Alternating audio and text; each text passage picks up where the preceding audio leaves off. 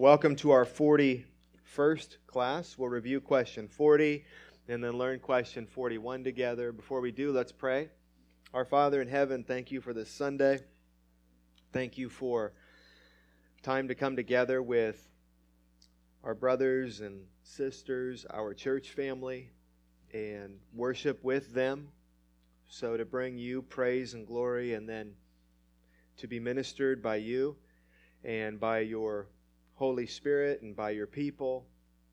So we pray that you'd begin now as we start this class to teach us what you would want us to be taught today and help us to know you more so that we would love you more, love others more, love your word more.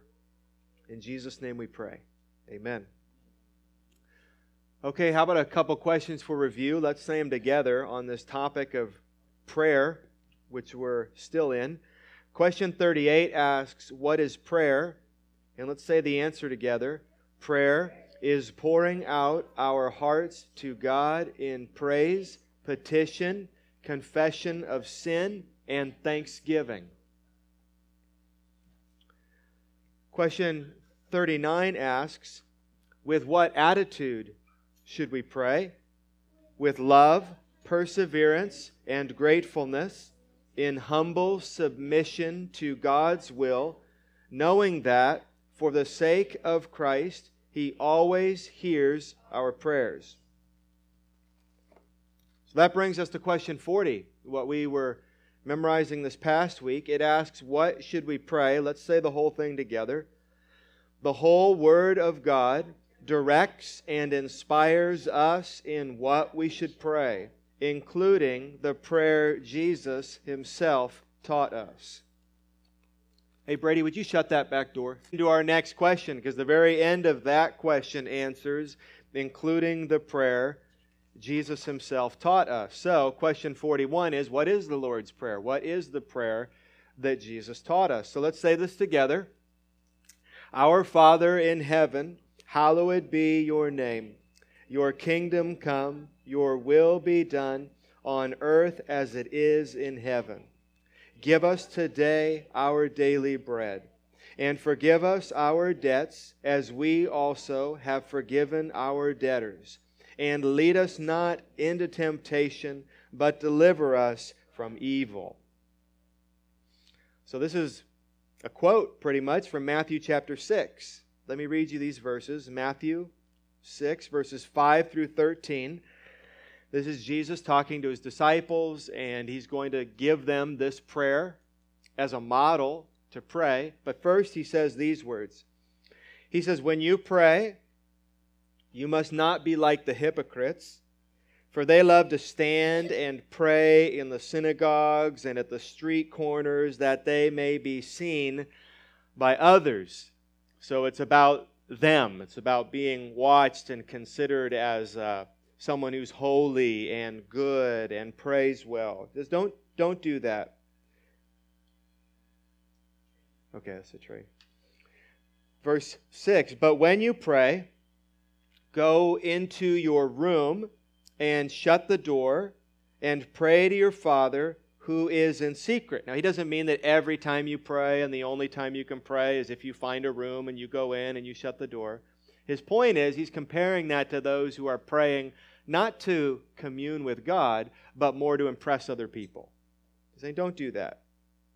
And your Father, when you do that, your Father who sees in secret will reward you. So it's about your Father and your relationship with Him and Him listening, not other people.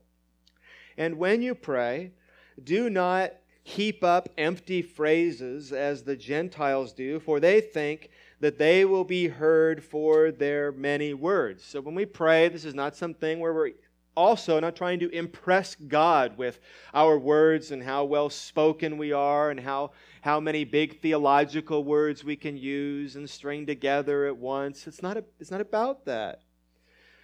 Do not be like them, for your Father knows what you need before you ask Him. So God already knows what you should be praying for. He already knows what your needs are. He already knows what your desires are. He's going to carry out a good plan for you. So you go to Him knowing that He knows these things with confidence. Pray then like this.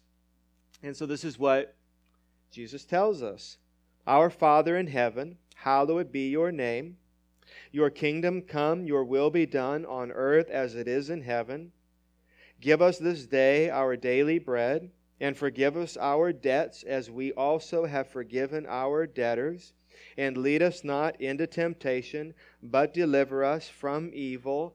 Some of you know more words, don't you? It's hard to stop there. For thine is the kingdom and the power and the glory forever. Amen. Well, if you have an English Standard Version, that's actually not even in the English Standard Version. If you have a New American Standard Version, it's in brackets, I think. And if you have a King James Version or a New King James Version, or I believe the New International Version, it includes that, because those translations primarily used a different manuscript than the ESV used and the NASB used. So it's questionable whether or not that phrase was part of the original text. So that's why the ESV leaves that off. So we're just going to stick with what we're sure about, and we're going to work through this together and see how this really is a concise prayer that covers all the bases that are good to cover when you pray. Let me read you a couple things Martin Luther said.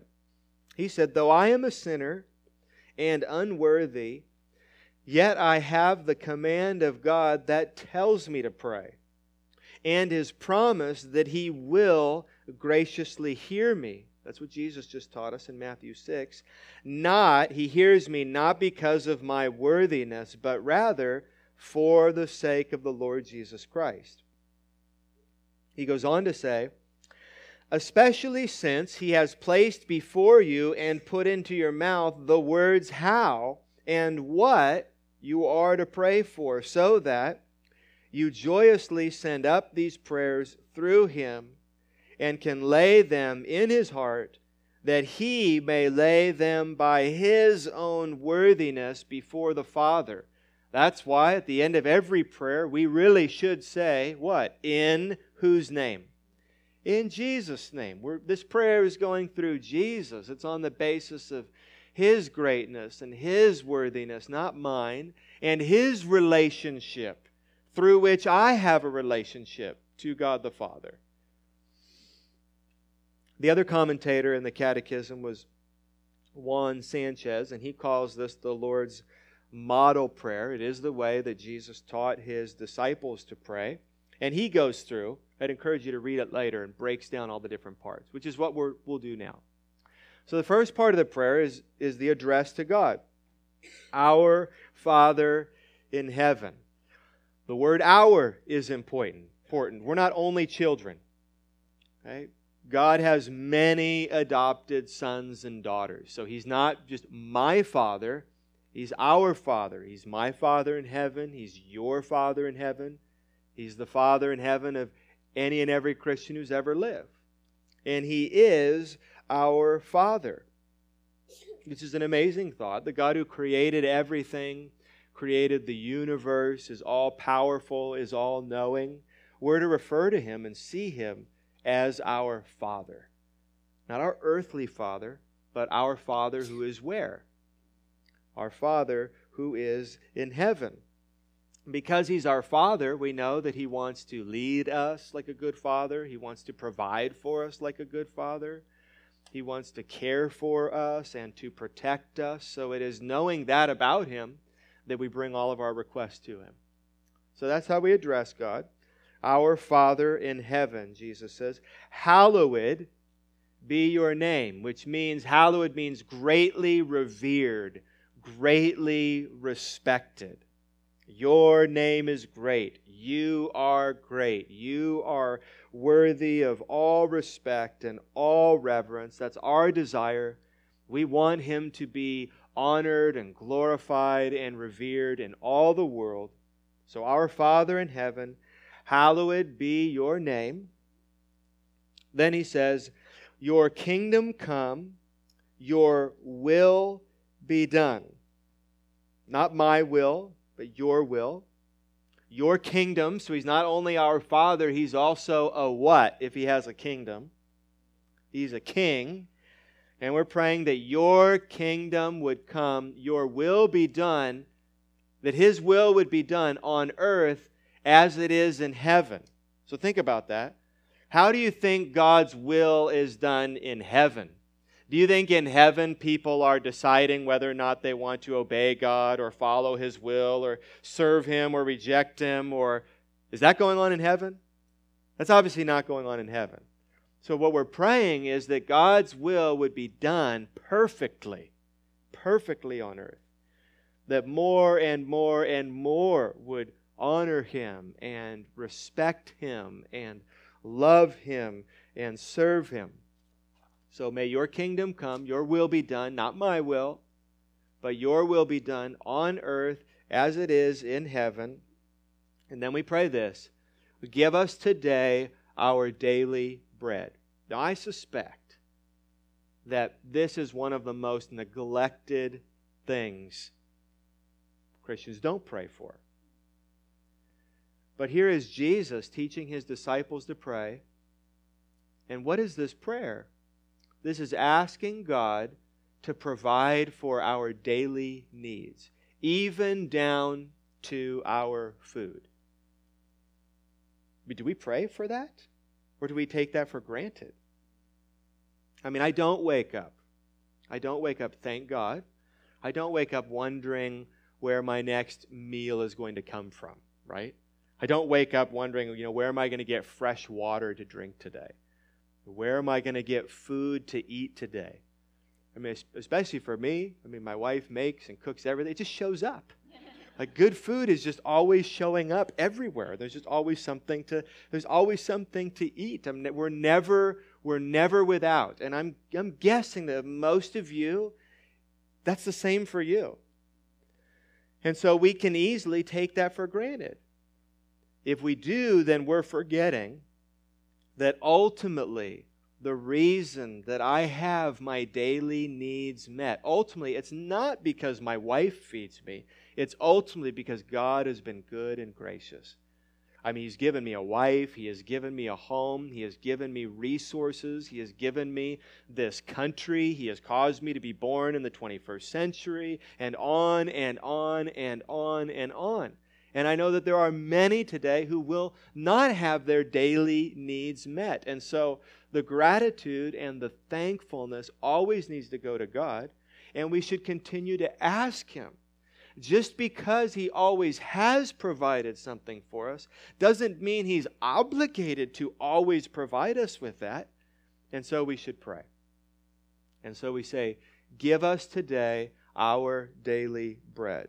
And then this, forgive us our debts. Or some of you memorized what other word?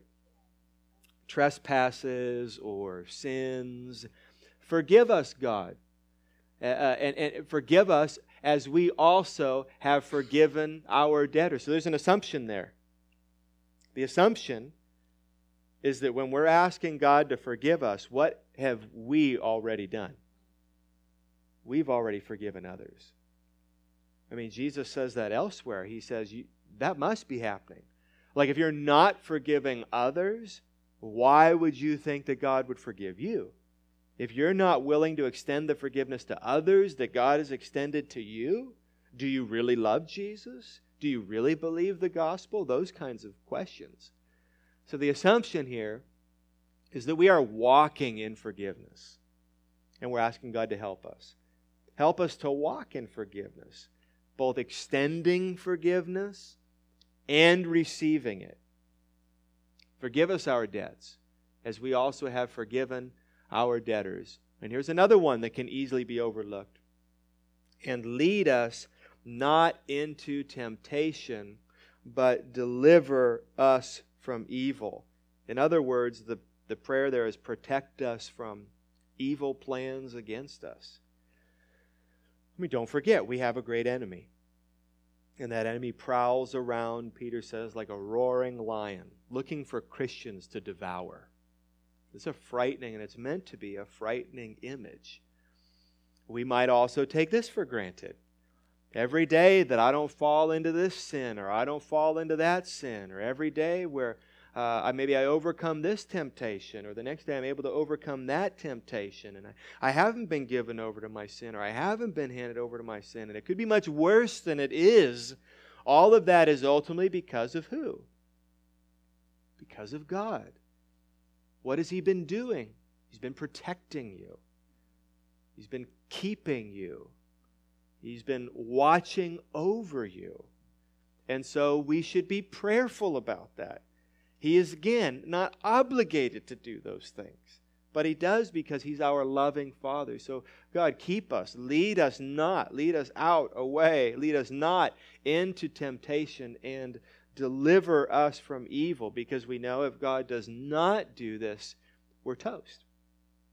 So there really is it's very short, but this is a deep prayer. It's a deep prayer.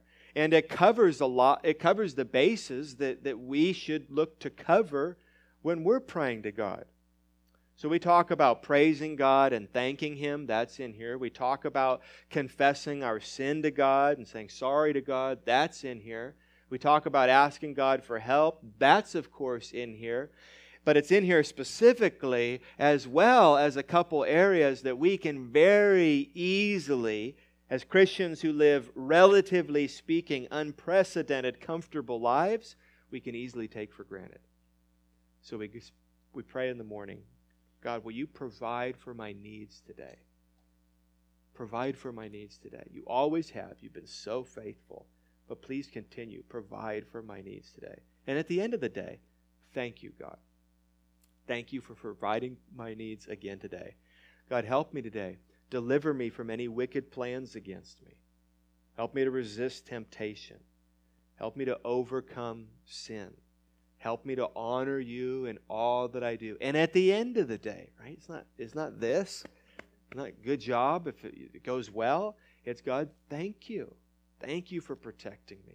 Thank You for getting me out of that. Thank You that it wasn't as bad as it could have been. And thank You for your guidance and Your leadership in my life.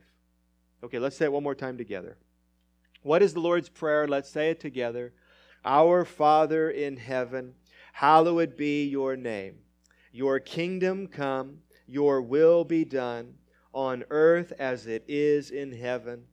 Give us today our daily bread, and forgive us our debts, as we also have forgiven our debtors.